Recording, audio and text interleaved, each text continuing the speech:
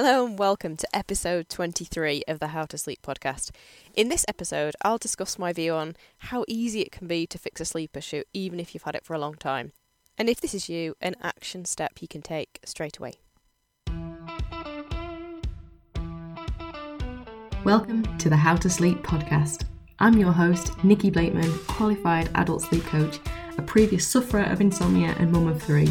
I believe that sleep is fundamental to your enjoyment of the life you've worked so hard to create, and I support adults like you who are struggling to sleep to get back to sleep and back to living your life in full colour and with maximum energy.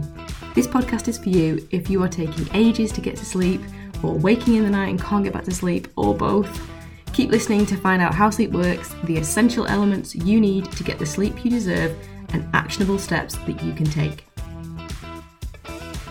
I want to start by repeating the type of sleep issue I most commonly help people with. So, where it takes you ages to get to sleep in the evening, and or you wake up in the night and you can't get back to sleep. And that one of your main issues is that your own thoughts are keeping you awake. I find that most people with this pattern of sleep issue get stuck in a loop which perpetuates the problem so that it goes on a long time. And then this leads in turn to the belief that there may never be a solution. So on today's episode, I want to explain this loop and why I think if this is you, you have a very good chance of finding a solution. It's quite common for people having the type of experience I've just described to be able to identify roughly when the problem started, even if this was a long time ago. So for example, a stressful job, a relationship breakup, a bereavement, exam stress, like these type of things. And then often, though the issue itself has resolved, the sleep issue has not resolved, and you're left stuck with that as a lingering issue. And perhaps you can relate to this. Whether or not you can remember specifically what triggered it, life has now moved on, but it's left you with this annoying habit of not sleeping properly. What often happens in this situation is that you had the disruption to your sleep initially, whatever that was, and then because no one taught you about sleep and how it works, it's really easy to inadvertently make the situation worse, either whilst doing stuff to try to fix it, or by taking action to compensate for the fact that you're not getting enough sleep. Let me give you an analogy here. Did you ever try a crash diet to lose weight and it didn't help? And then you read that restricting your food intake in order to diet can actually cause your body to go into like panic mode and store even more fat. And so you're like, oh, I didn't realise, I thought this was a good solution. And then I didn't realise it's actually causing the opposite effect. It's a bit like that with sleep.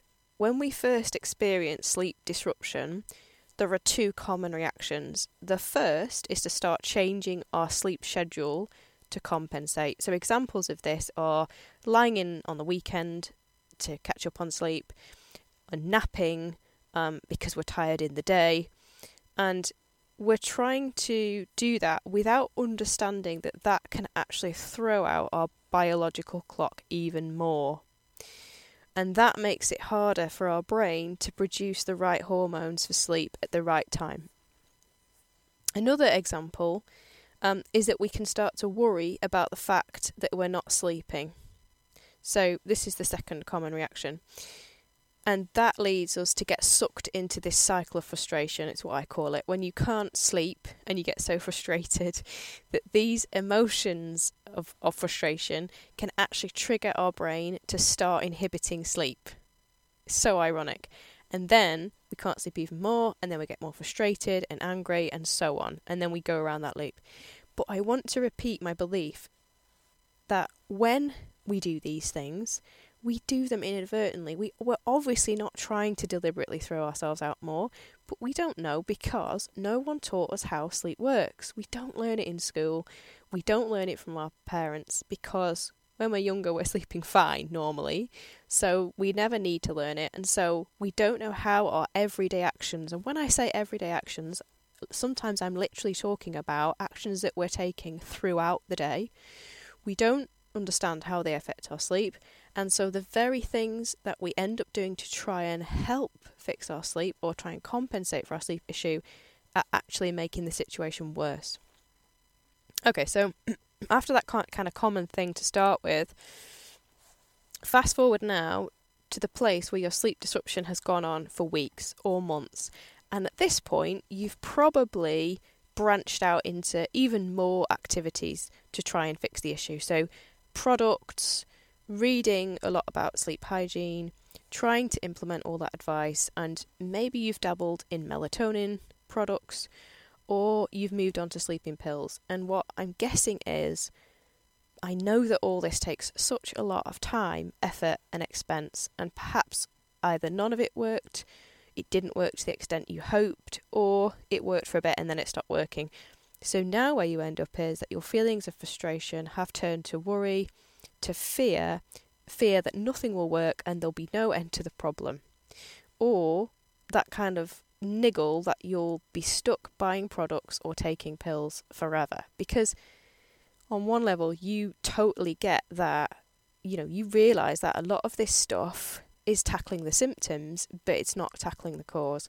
And if you don't actually tackle the root cause, you'll be stuck continually fighting the symptoms. If we fast forward some more, then it's exactly easy to see how you can end up super despondent, doubtful that you'll ever find a solution. You're making an assumption that because you've tried all this stuff, if a solution was out there, you would have found it by now. And so this despondency leads to a feeling of there's not a solution at all. And that can actually trigger more sleep inhibiting chemicals, more frustration, more worry. That starts cycling around again. So unfortunately, even more stuck in this cycle. Now, I'm not spelling all this out for you to bring the tone of this podcast into a gloom. Please, no. I want to show you this because I want to talk through what I find is the typical path that people go down, in case you have gone down it too. You had a trigger for the problem, then you developed a sleep problem, then you inadvertently made it worse without realising it. It totally wasn't your fault, and now you're stuck predominantly trying to manage the symptoms and feeling like there's no solution. So now I want to give you an example of the type of change that can happen and the speed of which it can happen, right? Even when you've been living with a sleep issue for a long time. So I'm going to give you a kind of like actual example. I worked with a lady once who had real trouble getting to sleep in the first place in the evening. That was the focus of her particular issue. And she'd suffered with this for a long time, and it had got slowly worse. Now, she had remembered that the problem had developed originally as a result of a particularly stressful job, and she could remember that this was when it started, when her job had been so stressful that she was working late, or if she wasn't working late, she was worrying about working the evenings, and so over time she found it harder and harder to go to sleep in the evening. Fast forward several years, and she was still struggling with getting to sleep in the evenings, even though she'd long since changed jobs. Now, what she'd then done to cope with this fact, she developed this mechanism. She didn't want to lie awake for ages each evening, because that made her feel annoyed and frustrated.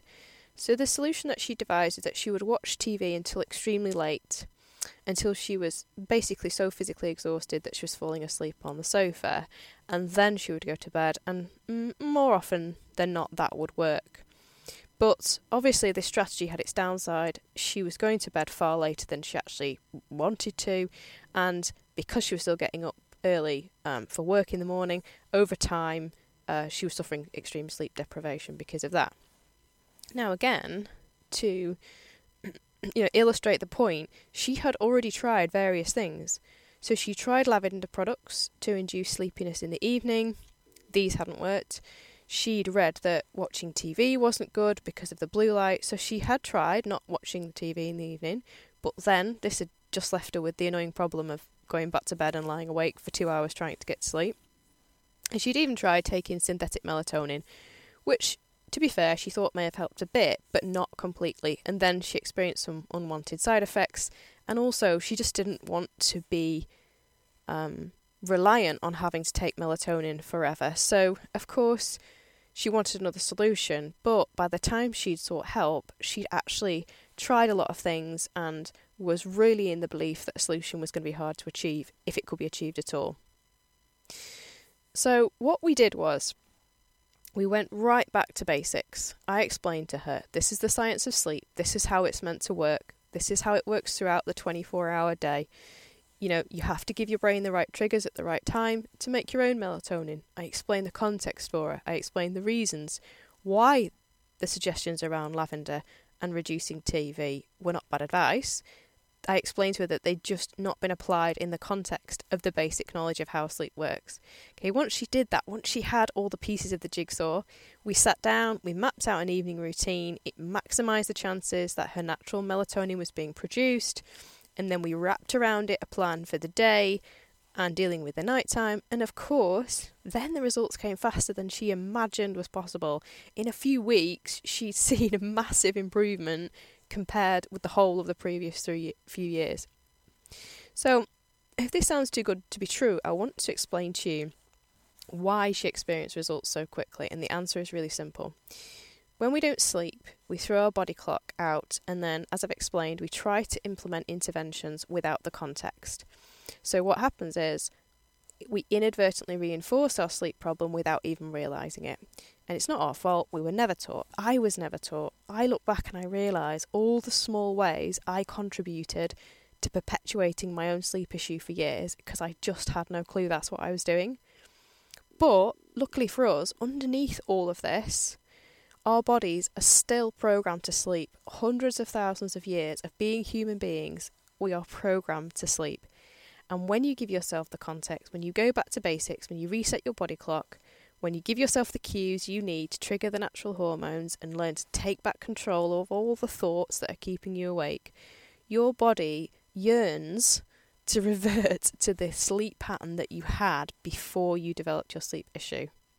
And it does this because although it seems like your brain is constantly self-sabotaging you and keeping you awake, it is in fact desperate to reconnect with your natural sleep cycle. And so as soon as it starts to pick up on the new patterns and cues that you show it, it locks onto that, and then it actually starts working with you instead of against you. And to go back to our original analogy of the crash diet, you know, once you stop crash dieting and just eat more healthily and eat in the context and act healthily, your body can respond, and then it gives up the fat. It's the same with sleep. Your body responds quicker than you'd imagine, and that's why the results come quicker than you think that they would to solve a sleep issue that you've had, even if you've had it for a long time. Okay, so your action step for this week. If you are worrying that you have forgotten how to sleep well and you're really worried that you'll never get it back, please stop. Please be assured that sleep is a default mechanism.